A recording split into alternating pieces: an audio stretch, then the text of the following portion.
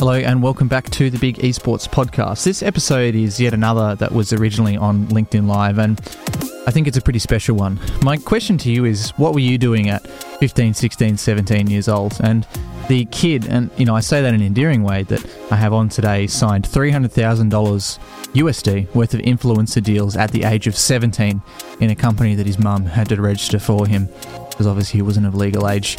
This Canadian kid, Kieran, is, I guess, one of these wonder kids in business, you could say, but someone who's extremely switched on and is going places. So enjoy this episode. I did too. Thank you. Thanks so much for being a listener of this podcast. We've created it really to help increase information sharing and understanding of the esports market. If you'd like to help us out, feel free to leave us a review on whatever podcast platform you do, and make sure to share this with your friends. Hopefully we've been able to provide some fantastic information to you and a bit of a learning experience over this period of time, whether you're looking to skill up, enter the industry, or you're just looking to monitor to see how things are going. If you'd like to put yourself forward as a guest, suggest any others, or ask any questions, feel free to connect with us at bigesports.gg or on any of the social media platforms at bigesports_gg. So, Kieran, first question, mate. Tell us a bit about your history. We've already given a bit of an introduction on LinkedIn and live, so let us know a bit more about yourself. Yeah, so a bit about myself. I've been in the gaming, involved in it and esports for about 4 years, solidly. But I've been watching videos since I was a young kid. Obviously, I just turned 18. So I was 4 years ago, I was 14, 13. So I started my YouTube channel back in May of 2014, posted my first ever video, came back about 5 months later. I was something in October or September. The video had 400K views, had a decent amount of money in my AdSense.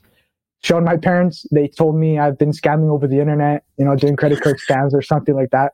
So, no faith. But I try to tell them that, this is where I made the money. And I saw, my first video got 400K views. I have some type of potential, or I kind of know what I'm doing. And I was 14 at the time, so I thought I knew everything, but I didn't know anything. So from then, I uploaded two months in a row. And from that 2 months consistently, I made around 96,000 subscribers. And I posted maybe 40 videos, 50 videos in those 2 months, and amassed around 8 to 10 million views. So I liked it at that time. And then people at my school found out about it. And then I was kind of getting turned off by making videos. I was doing my French exam actually. And one of the kids, or guys in my school played the video on the big, flat screen in class, the smart boards, and I just lost it. And then fast forward a bit, I kind of stayed out of esports and stuff for a little bit because I don't know, I was just not involved. I was watching videos regularly, watching tournaments and stuff. And then this year in January, I was contacted by a Chinese streaming platform called Nono Live. So they had investors and partners from Alibaba and the phone company Huawei. And I was contacted by a guy to do kind of contract work for the Australian market, actually, to get them streamers. And they were offering something like $40,000 per month USD. So, and it was a 12-month contract per streamer. So I got 3 or 4. They asked me, do you have a business? And I told them yes. So, but I didn't have, because I had to do legal stuff. So at that time, I had to make my mom could register a business for me and get all that stuff done within about a week. Decided on the name Elusive, got free branding from a guy, kept it like that ever since. I don't know where I got the name from. And then from there, I've been just kind of doing influencers, just kind of going with the flow, trying to learn things, meeting people like yourself, that are leaders in the industry, and kind of just learning from you guys, other people, just trying to learn as much as possible. And then now I'm here talking to you again and doing some great work with you. So. Yeah, exactly. It's funny, I didn't know that much about your YouTube history. And thinking about that, your history from making videos into managing is very similar to how many people get into the esports industry. I started off as a top-level player here in Australia. And so many people did. Patrick Satterman, who's a chief gaming officer at Fnatic, who's also a friend of mine, and spent a lot of time in Taiwan together. Same thing. He captained the Fnatic CS 1.6 team for like 8-10 years, and now he leads all of the teams. It's basically all the team managers report into him. And it's funny to see that transition. Do you think you'll ever go back to making videos, or are you just going to sit on the other side of the fence? Actually, I've been thinking about it recently. A kid told me, he's 15 years old. He was making Fortnite videos. I'm not going to name him, but he made $60,000 this month from YouTube, and an extra $15K on merchandise. And the guy's 15 years old, and he was talking to me about, he's one of my clients, and he was talking to me about him going into properties after he files his taxes this year, because this year was the first year he kind of blew up. And so his mom was an agent in real estate and stuff. So seeing young kids like that, making that much money and being successful like that kind of gave me some motivation to maybe go back in the future. But I really like what I'm doing now with the influencers, and I like building relationships with people. So I think that's super important.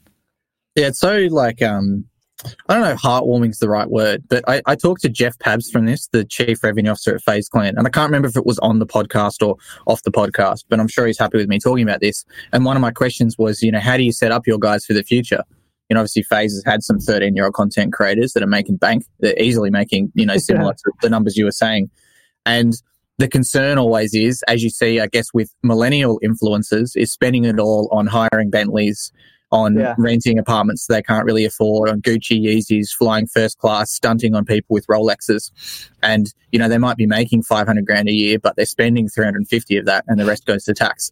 Or they're not paying tax, which is some situations. I've had some influencers I've worked with in the past who are like, I need to make some money because I've got to pay $100,000 in tax, which is not the right place to be. But like you were saying about that guy who we've talked about before going into property, similar to what Jeff was saying that he's talked to a lot of his younger talent about. They're putting a lot of their money into stocks and bonds. Yeah, exactly. They're portioning it out. And I guess it's not rocket science, but it's not something that's ever taught to you. Like when I worked at Corsair full time, I was employed at home, and I had a whole formula that I knew. Whenever my wage got in, I put a certain amount of money away to a house/car account, depending on which one it is. I put a certain amount of money away to an emergency savings account. I put extra into my superannuation, which in Australia, that's your retirement fund. And then I had a certain amount kind of in spending. But I think that, people, you're in school now, right? You're not really taught to do things like that, money management. No, I kind of learned it from my parents. I haven't bought anything, crazy like those Rolex. I don't see the value in it right now. Being able to, spend that much money. Like even with sports, like traditional sports, you see NFL, NBA players, they make millions of dollars in those 5 years that they play for. They retire and they have no money, and they're living in a $10 million house, and they have no clue what they're doing. Even those guys at 30s, because all they're taught is to play basketball or play a certain sport. So I think that's super important what you just stated.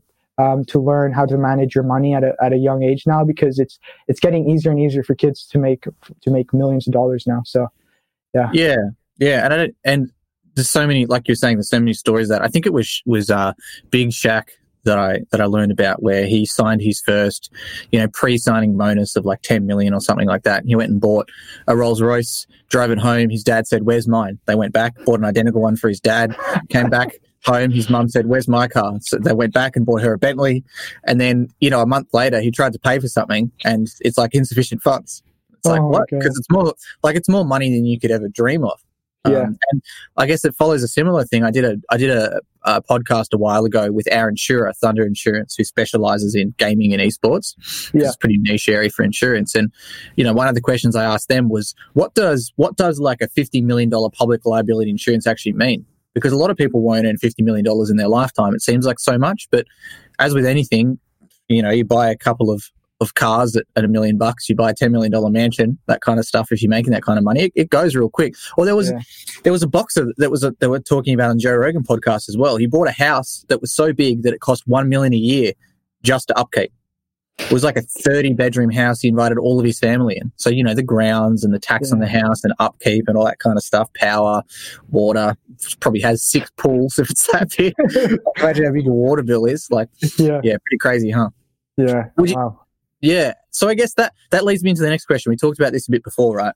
So a super different thing I see in Fortnite influencers who seem to be a lot of Gen Z, not so much millennial, because, you know, for those people watching, like, you're more of in the Gen Z market, I'm more of millennial, I was born in 91, that the way they promote themselves online is so different. And it's a way that you've been able to see a lot of success as well. I think people who talk down about it would often call it engagement baiting type tweets, but also I think it's a great way to reach an audience and to grow. So to really make this question make sense, especially for the people who are watching, because you know what I'm talking about, is that quite often you'll see tweets from Fortnite people that just says, like, the real grinders are awake right now, or they're giving away like $10 V-Bucks cards, or they're tweeting out something fake, like a guy that we're using for a promo with Unicorn upcoming through you just tweeted out like, yo, I just bought a Ninja PC for $199, which he knows is a troll, but it's engagement baiting to get people involved. And half the people replying know it's a troll and half don't. So can you touch on that a bit? Is that like a consensus that you guys talk about it? You just see other people did success and you did it too, or what? Yeah, where I got that from, recently, like you said, I just saw these Fortnite guys just tweeting these weird, ridiculous kind of things sometimes. But I saw it was working. The engagement, the rate they had compared to a regular streamer or a Dota 2 streamer, like you said, or CS:GO, their engagements were insane. And you know, with the Twitter algorithm, the more engagements you get, the more they push this out to newer people. So I kind of took that concept that they used for their engagement tweets, and I kind of applied it to what I'm trying to do with Twitter, which is obviously get creators and influencers and brands to work with me and kind of mesh it together. So it's on kind of the bridge of being cringy and like to the younger audience, but it also, like, if you're a decent human being, you'll kind of like engage with it and not turn me down for tweeting like a little kid, you know, but it works for me. And ever since those tweets I've done, you know, like you said, they've been getting really good engagements, over like 300,000 impressions, and I have 30K followers. So it's kind of going out there, and it's helped me tremendously with what I'm doing. And I think Twitter is very underused for business, I find. And I think in the future, Gen Zs will be using Twitter as a platform, as, you know, marketing and for their business. I think it's really important. Yeah, 100%. And like touching on one thing that you said, I've been thinking about a lot, is the purists, I guess. You were saying, like, you know, some older people, they say, oh, you're an idiot for posting, you know, these funny things or looking like a child. But it's the same thing that I've seen. There was a CSGO player that kind of flipped his lid on Twitter because Bugger made more money in one tournament than he's made in like 8 years of playing as a pro. I think like including his salary and prize pool. This guy made more in one tournament in prize pool. Yeah. And, you know, saying, oh, Fortnite kids, I hate them. The same way that skate parks or the BMX riders hate scooter kids and things like that. Yeah. But it's kind of like, you know, don't hate the player, hate the game. It's like if you're such a good player and you're playing CSGO, you should be in it for the passion as much as the prize pool. And if you are in it for the prize pool, well, then go chase the new games. Go to Overwatch, where you can get a 100 $100,000 salary. Go to League of Legends, where you can get a $300K salary to play in the LCS at the starter. Go to Fortnite, where there's so many kids in Fortnite, even in Australia, who are winning 30, 60, 80 grand over their period so far. And they're like 14, 15, 16 years old. Yeah. And there's these stalwart, you know, Counter-Strike Go players who've been playing since CS 1.6 that haven't won 80K over the past 10 years. But, you know, these guys like Slayer from the Chiefs, and I think it was from the Chiefs, and Papi and people like that and Volks, you know, they're winning these kind of numbers, and they've been a pro gamer for 6 months, probably a year. So, you know, and they've got 3 times the amount of Twitter followers. So yeah, exactly. I've spoken to Volks and Papi. They're great dudes. You know, they told me that they've just finished high school. He made over $100,000 in earnings already in under 6 months. Yeah, wow. It's ridiculous what these guys can do.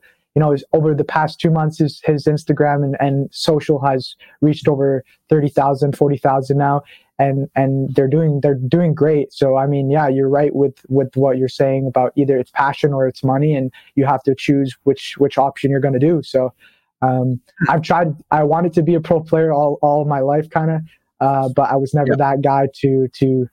I just never had. I just accepted the fact that even if I tried my hardest, I wasn't going to be that. I just didn't have it in me.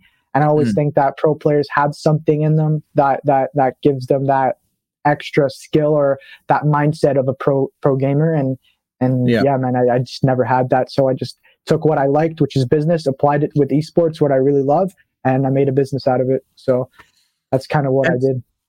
And it's so stressful being a player. You know, like when I was a semi-pro and wanted to be the best in the world, all I could ever think about was playing the game. Like I'd be out at dinner with my friends and I'd be thinking, damn, I should be at home practicing right now. And, you know, you're always nervous and you're always on edge about your performance. You know, there's always so much. And like I talked to a guy, like we never got along when we played. Our team were kind of arch enemies, but Sponge, who's an international CSGO analyst and commentator now, talked to him at the Intel Extreme Masters tournament last year and said, you know, do you miss being a player? Because he was with Renegades overseas playing full-time from Australia, etc. And he said, no, I don't miss it. It's so stressful. Like now he can just screw around. He can say funny stuff. He can tweet what he wants. He doesn't have sponsors that are on his back to deliver things for him. You know, he goes along to events. Or, you know, my chat with Toby One, Dota on the podcast as well is saying, like, when he's at a tournament, often he's only on for 3 hours. And that's it. You know, he gets the limelight and he gets out of there. He doesn't have to worry about getting kicked from the team or his salary being paid or anything like that. But I guess another like major advantage, touching on what you were saying, is that the social media followers for these guys, it seems like as a Fortnite pro, you've got such a better outlook on life after gaming because the amount of followers you're going to have is so much higher than basically any other esport. Yeah, exactly. That's 100% right with what you said. These Fortnite guys are racking up thousands of followers per day. Especially, they won, like, let's say Parpy winning these recent tournaments he has. Just by winning those, he's getting as much followers a month than some of these CSGO guys or other esports titles are getting in their entire career, like you're saying, in 8 years. So I think Fortnite brings that aspect of social reach as well as, you know, the money. So it kind of balances out with, you know, you have an opportunity to either pursue the competition and making the money if you're still the best player, or you can take the other route, which is influence, doing content. And since you have that reach already, you just have to kind of branch out to other platforms such as Twitch, YouTube, you know, Facebook now coming to buy these talents as well exclusively. I mean, it's going to be a big year for influencers and brands this year. Yeah, exactly. Yeah, I'm just trying to look through some of the comments here as well to address some people. Obviously, we'll be repurposing this into a podcast. So if you're listening to the podcast, I apologize as I try to read through some of these. Noah Hankinson saying, "What's up? Good to see you here, mate. First time I think I've seen you in the chat, which is awesome." Shane is saying that Twitter's great for open communication and reach, whereas Facebook has tanked on organic reach. Man, that's so true. Like, I guess it makes me feel old, right? But when I got my first job in the industry working at Thermaltake, one of the MOs was to set up a Facebook page for it. So I took that page from 0 to 12,000 likes or something like that with basically zero budget. 0 to 21,000 likes, 22 over the period of 3.5, 4 years when I was there.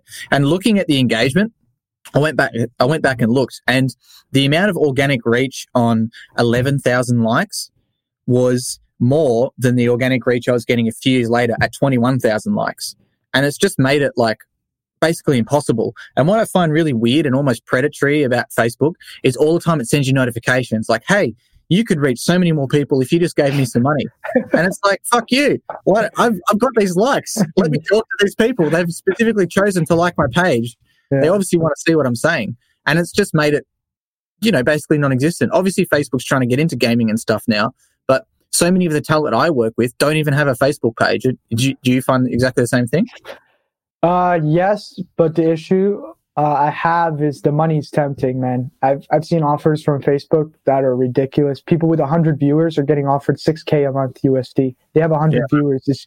It's insane. So seeing those type of offers is hard because some talents are not passionate about it and will do it. They won't deliver. They won't do things. Will cause, you know, bad reputation between us and the brand. So it's hard to kind of reject a $300,000 offer for a year, right? But at the same time, you got to realize you haven't used Facebook since you were about 8 years old. So, you know, it's difficult, man. And I try to tell the creators, like, listen, there's $150,000 for you on the table, but that means there's a ton of opportunities elsewhere for you. And I think that you should really think about it and consider, do you kind of have like somewhat of a liking for this brand, at least a minimum amount, or there's no point of doing it. And I think it's not healthy for both either the influencer or brand if they do go into that kind of locked up contract, you know. So, but I mean, the money does look nice. I'm gonna have to agree on that one. Yeah.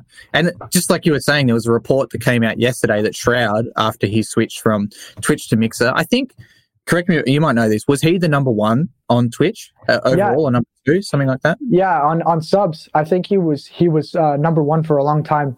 And also on views, he was racking up like 40,000-60,000 average. He went to, I think, Mixer, and now he's less than 5,000, I heard. I don't know if it's right.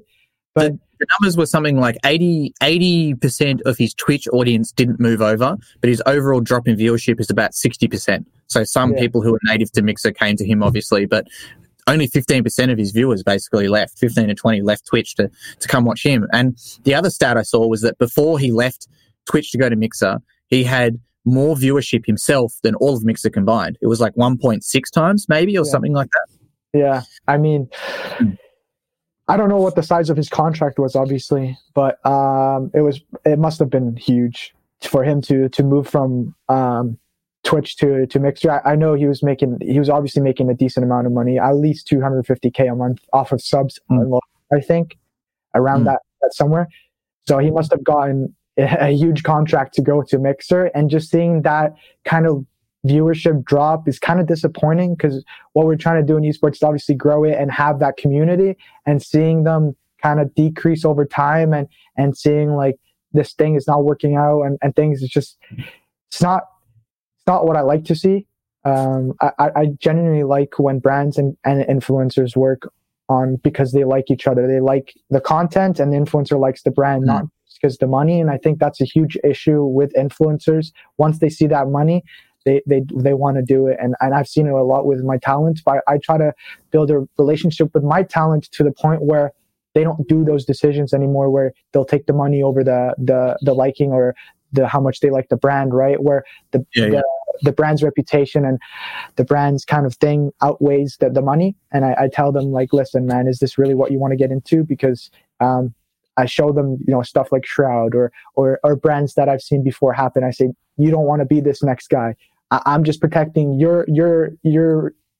I'm protecting the brand, obviously, and I'm also protecting the influencer's kind of career of not losing that and getting a lot of people get demotivated, like I did when my views went down. My views went down from like average of 18,000 when I was at my peak, or 20K. I got 2 videos to 1 million in back to back, and I dropped to like 50K, and I just quit YouTube because I thought my audience was gone. But I was just lucky. So some people just get demotivated with the views and stuff. So that's hard to do. Yeah, and it's so true. I mean, I went through a massive peak in LinkedIn views, and now it's tapered off and dropped a little bit. And you find that you always tell yourself, like, no, I'll just keep grinding away, won't affect me at all. And then you look through and you're like, shit, I used to get 40, 60 likes per post, and now I'm getting 30 to 40. And it's like, come on, what's going wrong? Is it me? Is it the algorithm? And you start questioning everything. Is it the content? Is it me? Am I not networking enough? Am I not adding enough people? Like, I don't know. But sometimes I think you just got to weather the storm. And then you go back, and I think you realize that, oh, hey, it's just the algorithm that's changed slightly, and I need to change my content, or I need to upload more, or change something a little bit.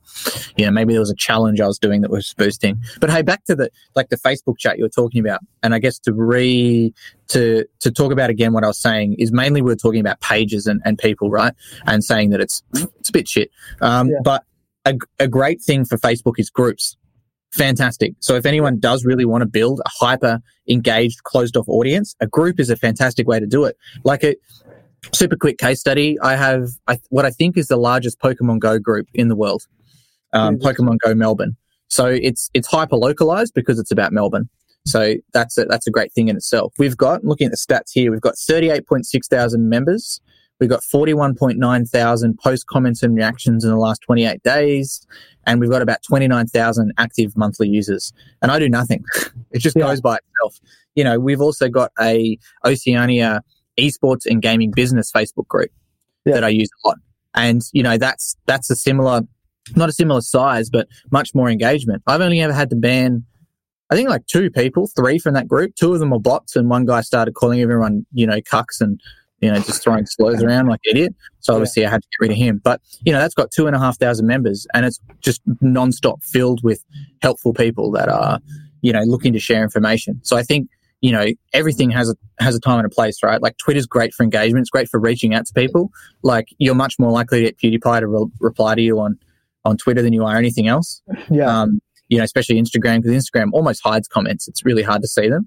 Yeah. And Facebook's great for that interaction, community building, development, and that kind of stuff. What about Instagram for your guys? Like, we've talked pretty much only about Twitter. Twitter is the main kind of gaming hub for my influencers. That's where they kind of go to. But Instagram is, learning with other industries with like beauty and travel and things like that. I've learned that there's a lot of opportunities that you can use either Instagram to either promote brands. So some of my goals is to get those influencers on Instagram and build their audience, because some of these guys have millions of subscribers on YouTube and hundreds of thousands on Twitter, but they're lacking that Instagram side with like 3,000 followers. So I think diversifying your content on all platforms. I know it could be hard and stressful and all that things. You're busy, everyone's busy, I get it. But I think if you do that, it can be super beneficial for your career in the future, especially with TikTok coming out. I've seen a lot of these gaming guys get on TikTok. One of the guys I was talking to, he's a Fortnite creator, blowing up right now. I'm working with him a little bit on the side.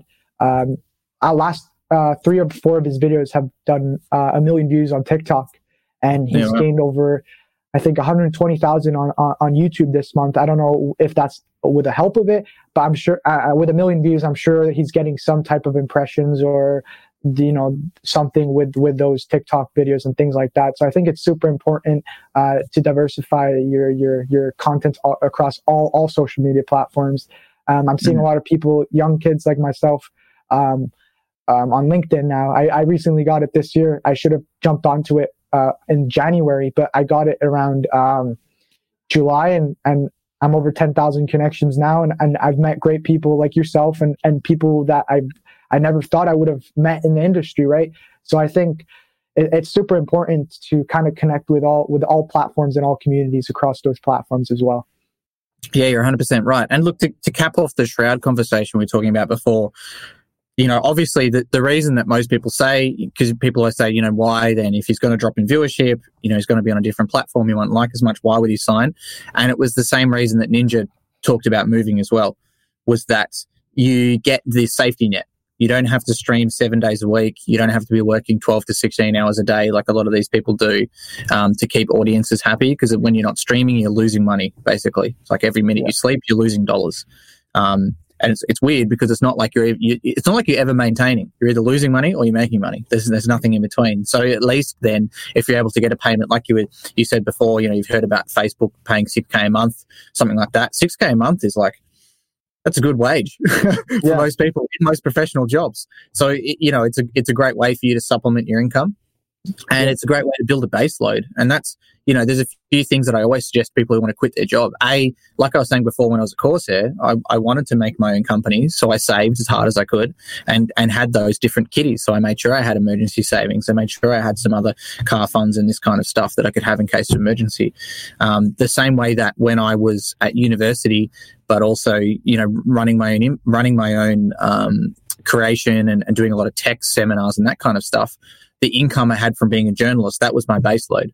I knew that I had to write a certain amount of articles per month, and that would guarantee me a certain amount of money, which is maybe like $2,000 or something like that. That will pay my rent, my food, my utilities, and everything else was, cream on the top after that. So at least that, something like Mixer, that can help provide you with that base load as you then grow. Yeah. It kind of just gives you that security of knowing that you're guaranteed this amount, this every month. So it kind of gives you that, all right, I don't have to work as hard as I would have if I was still on Twitch, where it's literally the more you stream, the more money you make. So with Mixer and Facebook, I know some of Facebook stuff was like 4 days a week, 20 hours a week, 1 day on the weekend.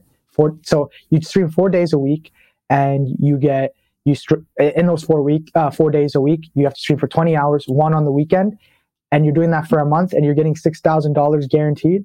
I mean that's what's sucking these influencers in, because it's security and it's not laziness, but it's less work than they would have if they would have to stream on, let's say, Twitch, or where it's got to the point where I've seen smaller streamers, they have to stream 13 to 14 hours per day just to make a living off of it. So, and that's, I mean, I respect what you're doing, but I think that's going to take a toll on your body at one point where you're just going to burn out. And I think everyone needs that break just to kind of, take a breather and reflect on what they're doing and seeing if it's healthy or not for themselves and for their career. So, that's kind of what I think about all of this type of stuff and contracts with streamers and stream platforms. Yeah, for sure. And it's also the opportunity for growth, right? Like if you're one of the early people to jump on TikTok, like those are now who are doing it, the growth is exponential as new users come in because you're looking for content to consume. Yeah. It's the same point for eFuse that Keemstar's promoting at the moment. You want to try to be the first person on there because you might get that creator tick, and people are going to look for someone to follow. When you download Instagram, for example, it gives you like 6 people to follow. One of them is Kim Kardashian. So you're likely to follow that person just because they're suggested to, because they're big already. And big attracts big. If you're on YouTube and you want to learn about the latest Dota 2 patch that came out yesterday, are you going to go to YouTube and then sort by lowest viewed? No way. Like, it's going to feed you the highest viewed because you are then taught that, well, it's got to be quality. If there's 1 million people subscribed to this guy, he must know what he's talking about. His videos must be good. So I'm going to watch that. So like, you got to get in. Got to get in quick. You got to get in fast. And the TikTok thing's crazy that you were talking about, right? So the difference in earnings for viewership and followers on TikTok versus other platforms, it's just mind-boggling to me right now. And this is why I'm setting up a TikTok agency. And this is why I've asked you to help with a TikTok agency for exactly this reason. Because you were saying some of these numbers, right? Like some of these 15-year-olds with a couple of 100,000 subscribers on YouTube are making like 50K a month, right? Yeah. Whereas I know TikTok people, one guy, for example, talked to him at PAX Australia. I think he's got 1 million subs on YouTube. He sees his 1.1 million followers on TikTok as useless. He makes $0 off them. He says that being famous on TikTok is like being famous on Snapchat. What's the point? That was his words to me at the Twitch party at PAX. And then I know of others that are in TikTok who are 1 to 2 million followers that are making like $2,000 a month off that. However, I know other YouTubers who are at 1 million that are making 5 to 10 mil a year. Yeah. And that's crazy. And they're getting similar views. These people on TikTok, 50, 60, 70 million views a month. This guy's on YouTube, 50, 60, 70 million views a month. So that's crazy. One person is making $24,000 a year and one person's making 5 million. It's just 2 different platforms. It seems like a sea of opportunity to me. Same for you, I guess. Yeah. I mean, you're exactly right. I think there's a difference between, it's ridiculous what you just said. I mean, getting the same amount of views on same platform, but getting paid a margin of what other people are making on YouTube is absurd. And I think you capitalizing on making this agency with obviously who and I don't want to say it, but with this person is you guys, if this goes correctly, you will be leaders in this industry, and it's going to be ridiculous what you guys are able to do in the next few years or so. It's going to be crazy to see. So a question for you, the same thing.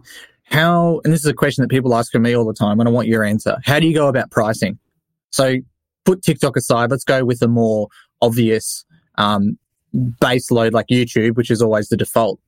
Yeah. How do you go about pricing with a creator? If a creator comes to you and says, hey, I've got X amount of followers, how much should I charge for a video? Do you have a standard, and what's that standard based on? It depends. There's a lot of things that goes into it. Wow, that's a difficult question because I take a lot of things into consideration. I take what game is it, what product is it, what service is it, is what are the audience? That typical thing. But it's really difficult. I don't really have a fixed price for every platform. Obviously, like let's say they have to promote, for example, a hardware company. It would be different than promoting a clothing company, right? So taking that into consideration already gives me, kind of more of an understanding of how can I make money for the brand, but also value the influencer enough that he will be satisfied with what he or her is getting. So that's really difficult. So building relationship with the brand, as well as the influencers to make sure that they both understand what they're getting out of it and why we're stating these numbers. For example, $1,000 for hardware. Where is this $1,000 coming from? It's coming from the audience. It's coming from his viewership. It's coming from here. And I kind of break it down cents by cents of where this is coming from and how exactly this brand can make this money back by using this influencer. So I kind of can't really explain it better than that. I know it's hard to kind of explain pricing to people because they don't really understand. Like, someone comes up to you and says, "Hey, why is your influencer making $10,000 per video?" Well, here's why. His audience, he's able to make 10x or 2x to the company back that he's promoting. So there's different factors, and I always make sure that the brand that's approaching me or I'm approaching is going to get their value out of the influencer. For example, with the Fortnite guy, the deal that we did, I was pushing for more because I was valuing him as more of a creator, and which he was. But in the long run, it was going to benefit both the Unicorn as well as the Fortnite guy. So we kind of came together there, me and yourself. And now that we're working on multiple projects, I think that we both understood what the brand wanted and what the influencer wanted. So we kind of get together. And I don't like when, agents are like, you know what, I'm not doing it if it's less than that.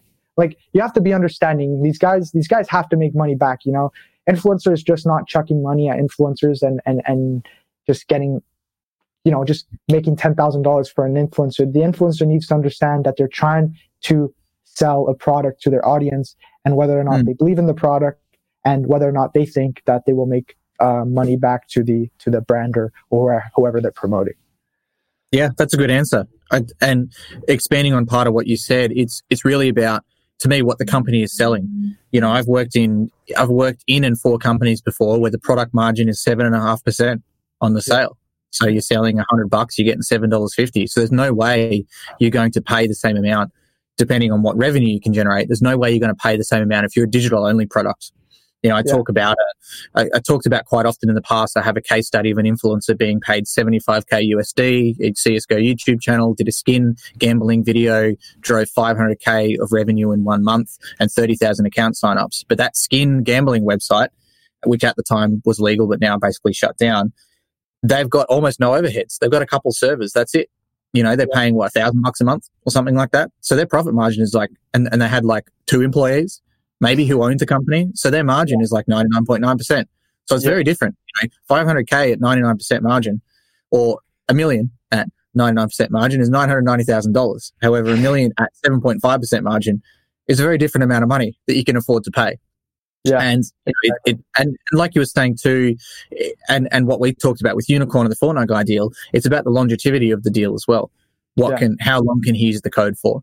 And a lot of our discussion too, to talk about for the viewers from me, was about how can we get past the idea of it costs this much money per tweet, it costs this much money per times I blink in the video, it costs me this much money to do a story, to say how can we make the commission worth it and the long-standing relationship so much worth it that we don't have to worry about this stupid conversation anymore of arguing over $100, $500, $1,000, where we can work together to make, like you were saying with that 15-year-old guy, 15 grand a month in merchandise sales, in profit. How can we do 50 grand in merchandise sales? And how can we build that relationship? And it's really hard, and you and I both have experience with that. It's really hard to, I think, get that through the door.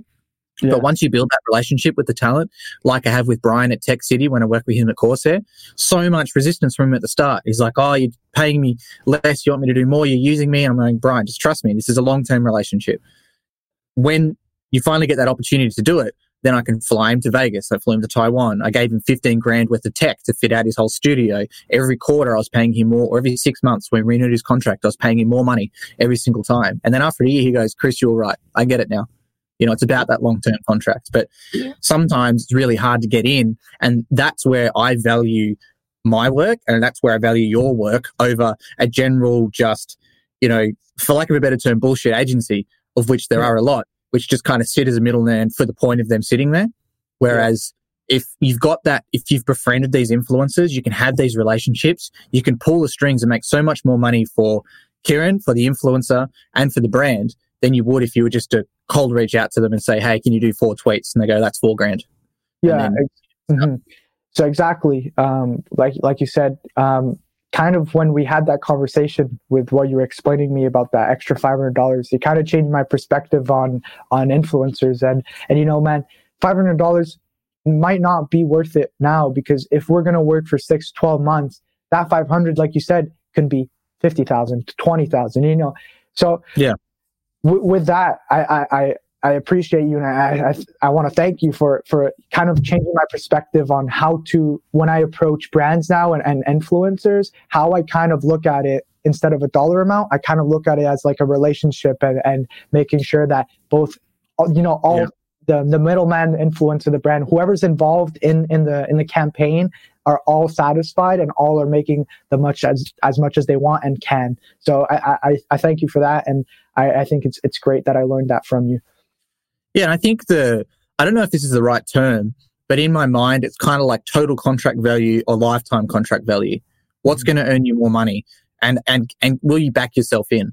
If you've got 160,000 Twitter followers, are you going to charge them an upfront $5,000 fee and no commission? Or are you going to charge them an upfront $1,500 fee, which covers your time and makes it worth it, but a 50% commission that you can hopefully with them make 100 grand off, 50 grand, 20 grand, who knows? But the lifetime, not only the relationship, they'll keep coming back to you, but also lifetime contract value of how much you can generate through referral sales, which keeps them happy, keeps you happy, is so much higher than it ever would have been in the past. And that's what I've gone through a lot as an agency, talking to these brands, of wanting to charge them a lower retainer amount, which can justify me paying for a staff member to look after it.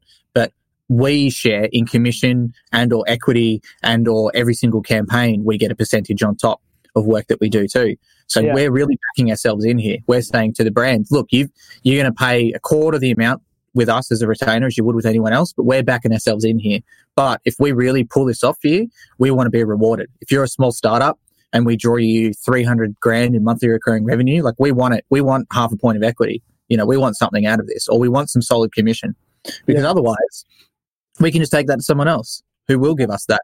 And that's what you're seeing a lot now with influencers. I've talked in depth with Click, with the Misfits, who as well, with you and with some other talent about this too. In talent need to back themselves in, and don't just do pay for play anymore. Start asking for equity. Start asking for trailing commission.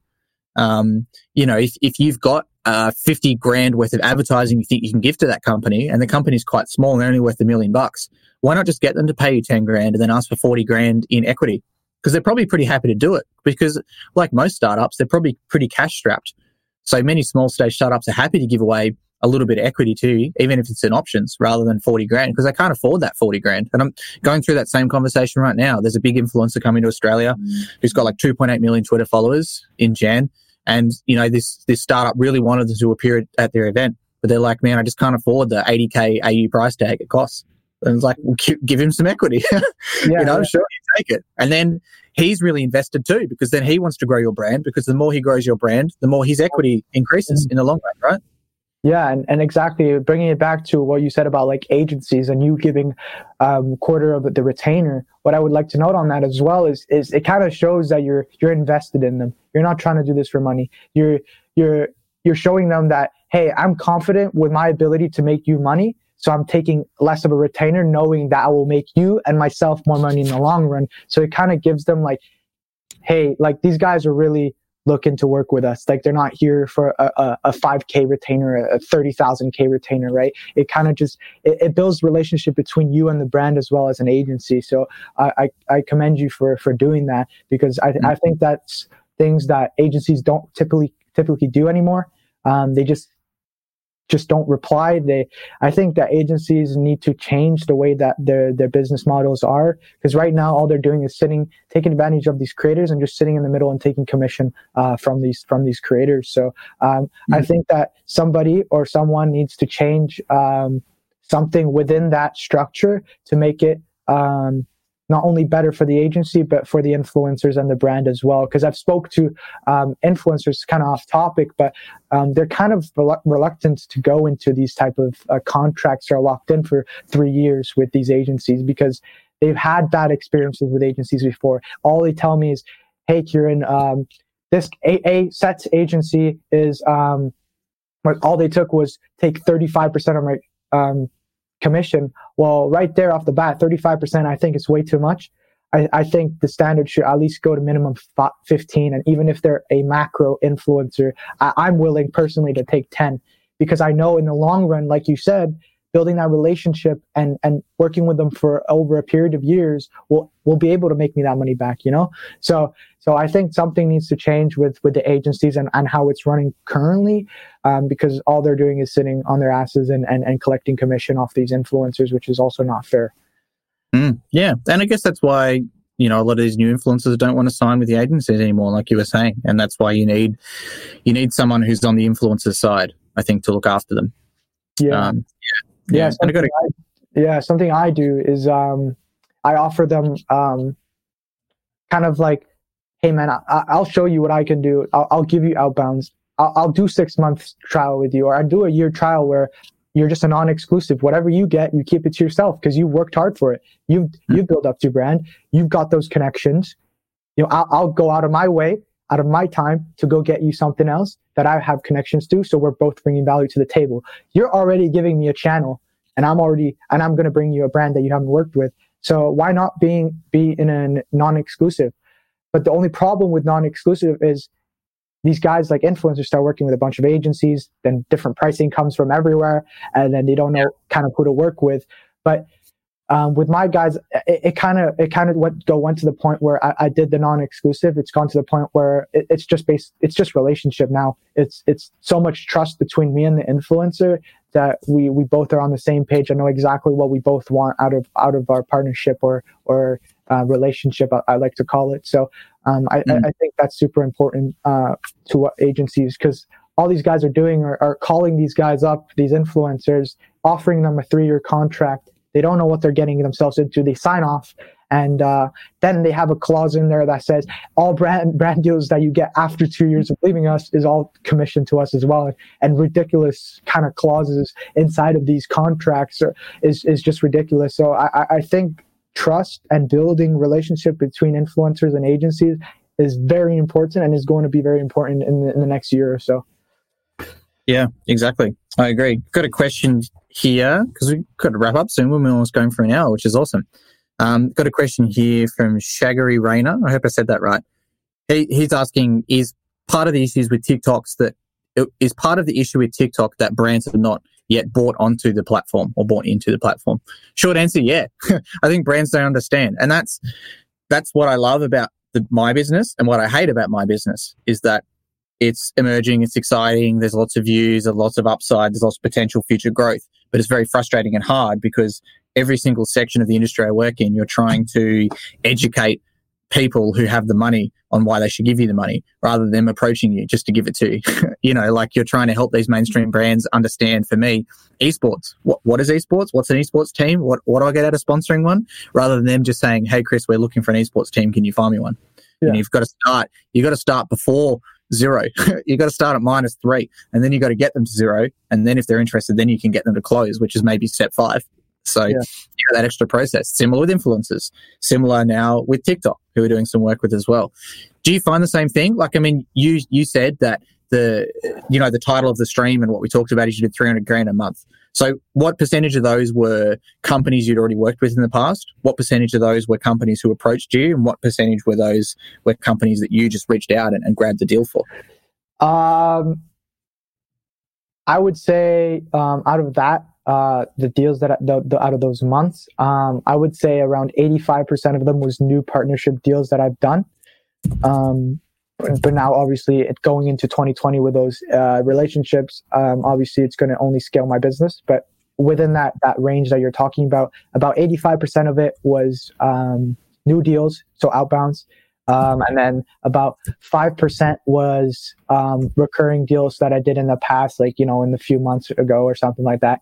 And then 1 or 2 would be approaching me from hearing about me somewhere or getting my Twitter post. Because that's how initially the Chinese streaming platform contacted me. They emailed me saying, we saw your tweet. And I was like, what? And then I looked at my tweet, and a tweet had like, I think 5,500 likes. It had over 600,000 impressions and like 20% engagement rate or something. And all I tweeted out was, who wants to do Twitch or YouTube full time? That was my question. And they had 2.8 replies. I connected with influencers, brands that replied, every type of thing, like people that replied, and it kind of just started off from there. So some of the brands come from Twitter, actually, but now I'm trying to focus on LinkedIn and networking. I'm still getting a grasp of it, and I want to push content out on LinkedIn, but I'm unsure where to start. And I think that in 2020, LinkedIn is going to be super important to get those leads for myself. Yeah, I think so. I think so for sure. I mean, for me, LinkedIn has been one of my main revenue drivers in my business. It's where I gained my investment. It's where I gained my first 2 companies that paid me over like $4,000, $5,000 AUD to do some work with them. And it's where I reached out to a lot of people. It's where I met Jade, TikTok star, 1.2 million followers herself, got 68 million views a month, did a LinkedIn live with her. That's been my biggest thus far. I think we hit, 100, 105 concurrents, which is big for LinkedIn. Most people are hitting 15, 17. I think now we're probably at 18 to 20. So, her star power is ridiculous. And the growth for her using the same style of talent, which is not what you think, or style of content, which is not what you think LinkedIn would be for, which is more heartfelt, more influencer style content as well. Not so much, sure, she's sharing a lot of information, but still sort of selfies, pictures of her, that kind of stuff that you don't necessarily see from others. She's got 60,000 profile views in the past 90 days. That's ridiculous. Yes. Like she had, I remember talking to her, her account was 60 days old, and I think I had 8 to 10,000 profile views and she had 20, and it's in the past 90 days. So I had 30 days more than her and she had more profile views than me. And her graph was obviously 0, 0, 0 and then just spike. It's mental. And it's the same, my peaks and troughs and all that kind of stuff too. But like for anyone watching, abolish anything that you think about LinkedIn right now and just start posting content. Give content to people that teaches them something. I like to break down things that are happening so someone doesn't have to read the whole article, because they trust me to say, look, here are the main points of the article. Here's a little bit more information that I know about it. And, be open and honest with people. You don't have to flex. Some of the old people do on LinkedIn. They post a picture of their watch with a BMW in the background. No one wants to see that anymore. Just share information and post more than you think that you should. I think that's really like my 2 things. Like I used to be scared to post more than 1 time a day. There was always that golden rule, right? Of Twitter, you can post whenever you want because it's Twitter. Of Facebook, you can only post 2 times a day. Instagram, you can only post once a day. LinkedIn, you can only post once like every day or every 2 or 3 days. But man, just throw that out the window. Sometimes I post like 4 times in an hour on LinkedIn. One post will hit like 200 likes. The other ones will do 20 or something like that. But you never know. Sometimes they all do 60. It's, algorithm's hard, but from what I understand, overall, the algorithm is favoring personal pages and user-generated content. So don't share a link in the post, just the same with Facebook. If you put a link in a Facebook post, you're basically killing it, shooting in the head before it goes anywhere. Share information, be authentic, use a video or a picture, always, unless you're Gary Vee. You're good to go. And you can be like Jade. I mean, the amount of inbounds that she gets now, the amount of inbounds that I get now, I had this discussion a lot with Nick, who works with us here at Big Esports, about inbounds. I wasn't a convert or a big believer in getting a lot of inbounds. I always thought you had to go out and grab them. He finally convinced me. I did a bunch more content. Now we've got more inbounds than we can ever deal with in our company. It's about closing them. It's about providing value and closing them. And that's LinkedIn. It's all because of LinkedIn. So I'm the biggest LinkedIn shill. I think they should start paying me. They don't, by the way. But I think it's a great place to be. If you want to get mass viewers of a younger audience, I think let's wrap up what we talked about today, right, Kieran? Like if you want to make bank off a lower amount of views, YouTube. You want to engage with your fans, reach out to people, Twitter. You want to get massive amount of views. You don't care who they come from, especially if they're primarily younger people, TikTok. You want to reach out to business people, LinkedIn. And you want to build a group and a community, Facebook groups. There you go. There's your answer. Yeah, that's your answer in a nutshell right there. Eat your heart out.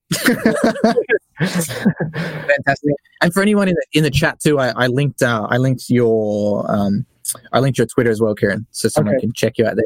Tell me, back to the start of the conversation, what was that first video about? Your first ever video you released on YouTube got 400,000 views, which is ridiculous. It doesn't happen very often. It was a Clash of Clans videos. I knew that Clash of Clans was popular 2016, 2014, 2016 era. and I posted it was kind of like a bass build. So it was kind of music in the background. Saw a guy post a video like that. It did well. Kind of builded my own bass on it, posted it, and man, like it just blew up. It had like really good engagement. And then from there, I posted a few videos, got like 300 views because my channel was dead. It was kind of a one pop off type of video.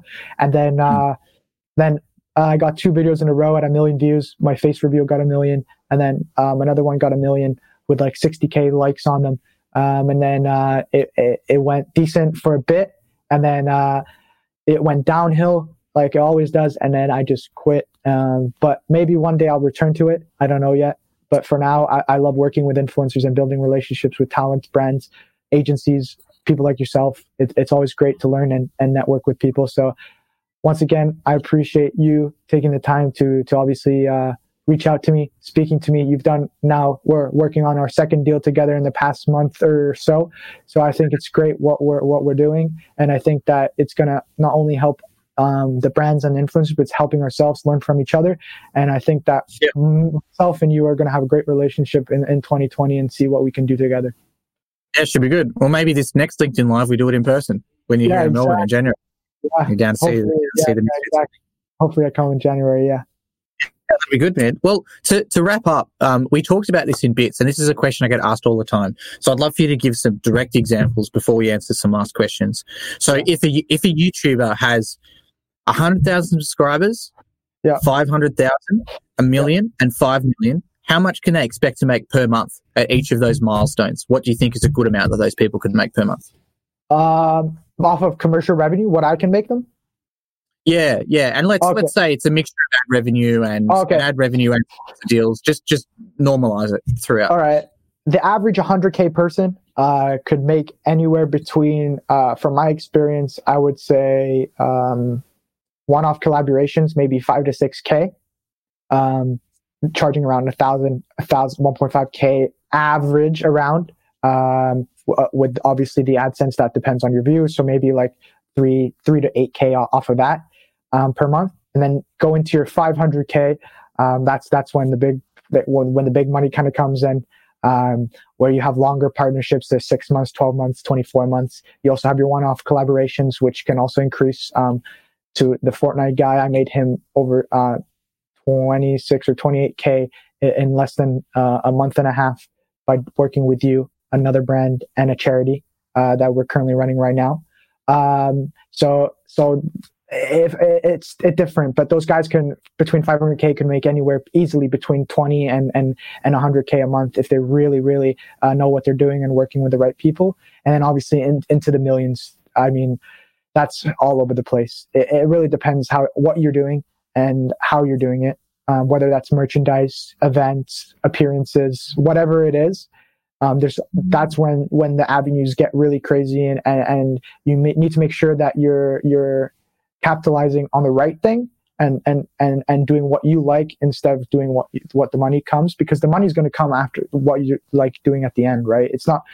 If you chase the bag or whatever for 100K for a deal, if you don't like it, you're not going to enjoy it. But if you enjoy something, in the long run, the money's going to come after. So just be patient. And I think that's something that influencers need to learn, because they become really greedy and impatient because they get so attached to this hook of money and fame, that I think that they need to take a step back, self-reflect, and kind of detach themselves from their lives on the internet, right?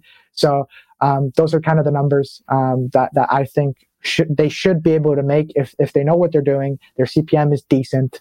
They don't have any controversial anything about them. Just like a decent, genuine, good guy or good woman that's making content. So at the end of the day, my goal is to make the money. But with that is building trust, relationship, and of course having fun while we're doing it, because this industry is only growing.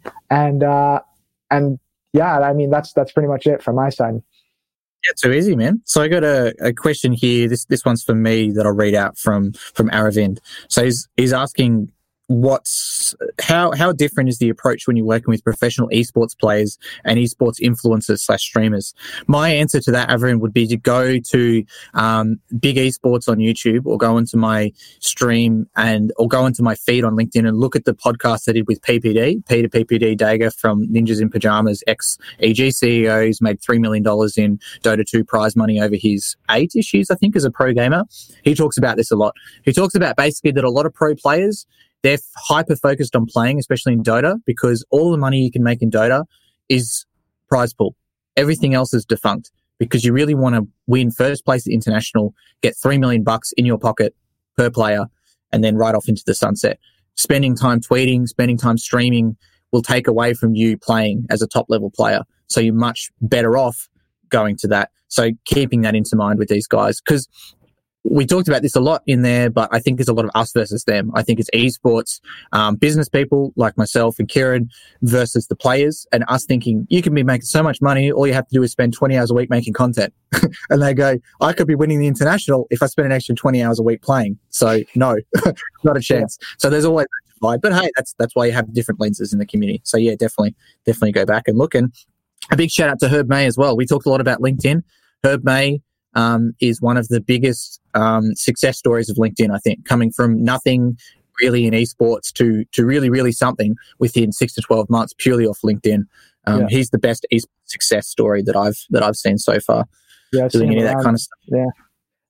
So Kieran, I haven't actually met him, but I've seen him around. I've seen what he's doing, and I congratulate him on that. I always see him. I know you guys are good buddies, and I've seen what he's posting, and seeing what he's been doing and posting is insane. And that's where I want to bring my own personal brand, and obviously in a unique way. Obviously I don't want to take off what he's done, but his kind of hard work and his skills that he's applied into LinkedIn is ridiculous. So something like that is super inspiring to see how someone can integrate themselves so well into the industry without really knowing anything much about it, a few months ago. So I congratulate him for that, and yourself for helping him out, because I know I think that you also were a big part of that as well, because I think you've helped a ton of people on LinkedIn.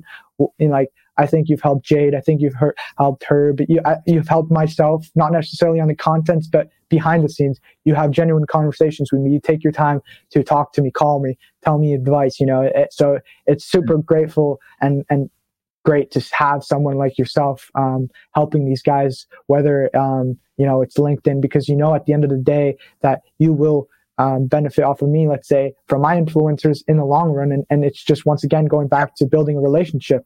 You're just doing the exactly same what I'm doing with my influencers. You're doing it with businessmen. So I think it's great what you're doing. Yeah, exactly, man. It's all full circle, right? It all comes back around, and it's whether you have a good relationship with people that you don't talk to very often, or whether it's you have a good relationship you keep in contact every day. And that's what I feel that I'm able to rely upon. I often wonder what the terminology is, because, someone will talk about the misfits and I'll say, I'm friends with them, and go, well, I'm not really friends with them, but you could say I'm acquaintances. I'm friendly with Ryan, the manager. I'm friendly with a few of their talent. Anytime they see me, they stop to shake my hand and ask me how I am. But it's not like I'm in their DMs every day. Yeah. Their office is only 10, 15 minutes from me. I only went there for the first time like a month ago. So, but they know that I'm there to look after them every time. I'm not going to bring them a crap deal. And that's part of the thing for me, is that trying to explain to people that there's influencers rely on their social capital. And I also have a certain amount of social capital as a business person in there. And I can't just go to them all the time being like, hey, can you promote this new butt enhancement cream? I need to know that they find the deal that's worthwhile. And I also need to know that the deal is likely to close, because I only have so many opportunities to waste their time before they're like, man, I can buy a Ferrari with one video. Stop wasting my time. Yeah. Kind of thing. There's it's a certain amount of thing. And you see this in business. You see this when, I've been invited to parties where successful people hang out, and it's so different. No one's trying to flex on each other, because they all know that they're successful, and they're all asking each other real advice, or they're just talking about things that are completely unrelated to business. And that's what you find with influencers. They don't want you to be a fan of them. They want you to talk to them like a real person. But you have to hang with them. You need to know the lingo. You need to have something that you can bring to the table, because they don't want you to just be there and, take selfies and tag them and, try to get them to retweet you and kind of stuff. You just need to hang there, and just be chill and, build that relationship. Yeah. And I think that, that helps with me being a young guy. Some of these guys are around the same age as me, 19, 20, 17, 18, 19, 20. Most of them are around that age. So being able to talk like me, yes, it gives them a little bit of doubt. There's always a negative and a positive. The positive is I know how to talk to these guys. I know how to get these guys to get deals. I know how to convince them that, it's not a scam. You're taking good care of, I just know how to be a good person to them because I relate to them. I'm the same age as them. I almost do the same thing other than they create content and I do business. But, the negative side is obviously when my age is mentioned in meetings or they ask me how old my age is, I'm applying for a job. Like one of these esports guys, actually, quick story. I did a job. I'm not going to name the company, but they were a huge European esports company. They were looking for a senior influencer manager to oversee their whole kind of content and influencer strategy. So I gave it a go. I applied. Right off the bat, they called me, asked my age, and they just hung up because I told them I was 17 at the time. It was back in October. Wow. But that's the point where I thought that maybe it could have been a good opportunity for them to work with a younger person and take that risk. But I mean, once again, there's always a reason for it. I understand where they're coming from. Trusting a 17-year-old guy with a $10,000 budget, it's kind of risky. He can just take that and leave and close all his accounts, right? Yeah. So, like you said, building relationship with brands, saying, listen, showing them case studies and things that I've done in the past to give them that security of that I know kind of what I'm doing. And I'm obviously still learning. I'm only 18, so I'm still learning, always learning. I'm not perfect by any means. But building that relationship, being such a young age is super important for myself because it's easier for me to get screwed over by a brand or a business due to my age because of my lack of experience. And I've been turned down before because of my lack of experience. But that comes with age anyways. So that's a little bit about the negative and the positives of being such a young, businessman or business person.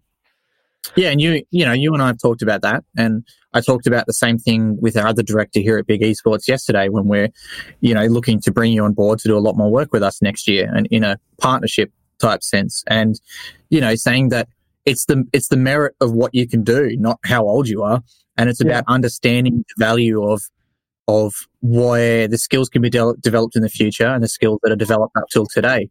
The same reason that when I was at Thermaltake, I brought on Jeremy Tate to work under me, who eventually took over after I left because I sponsored his esports team, only with products.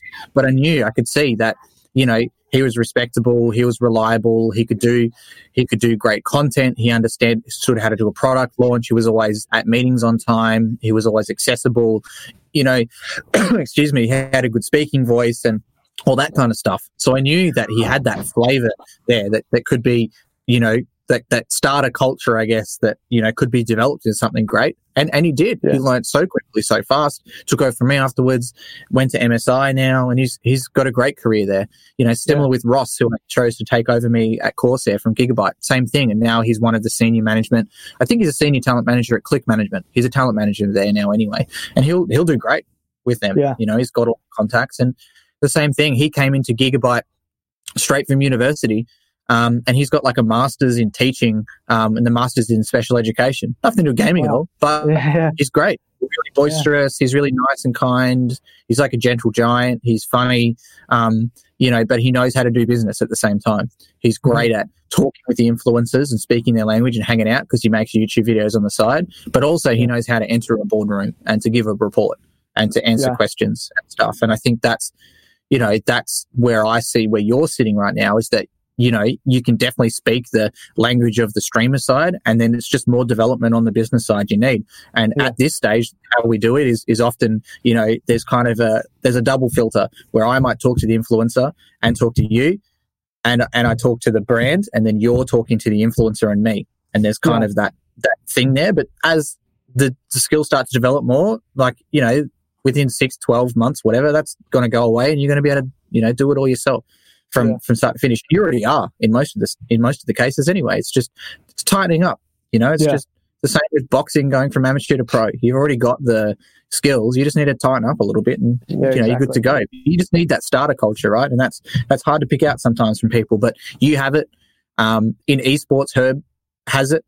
Jade has it, which is why I'm doing work with her as well. You can spot these people. Yeah.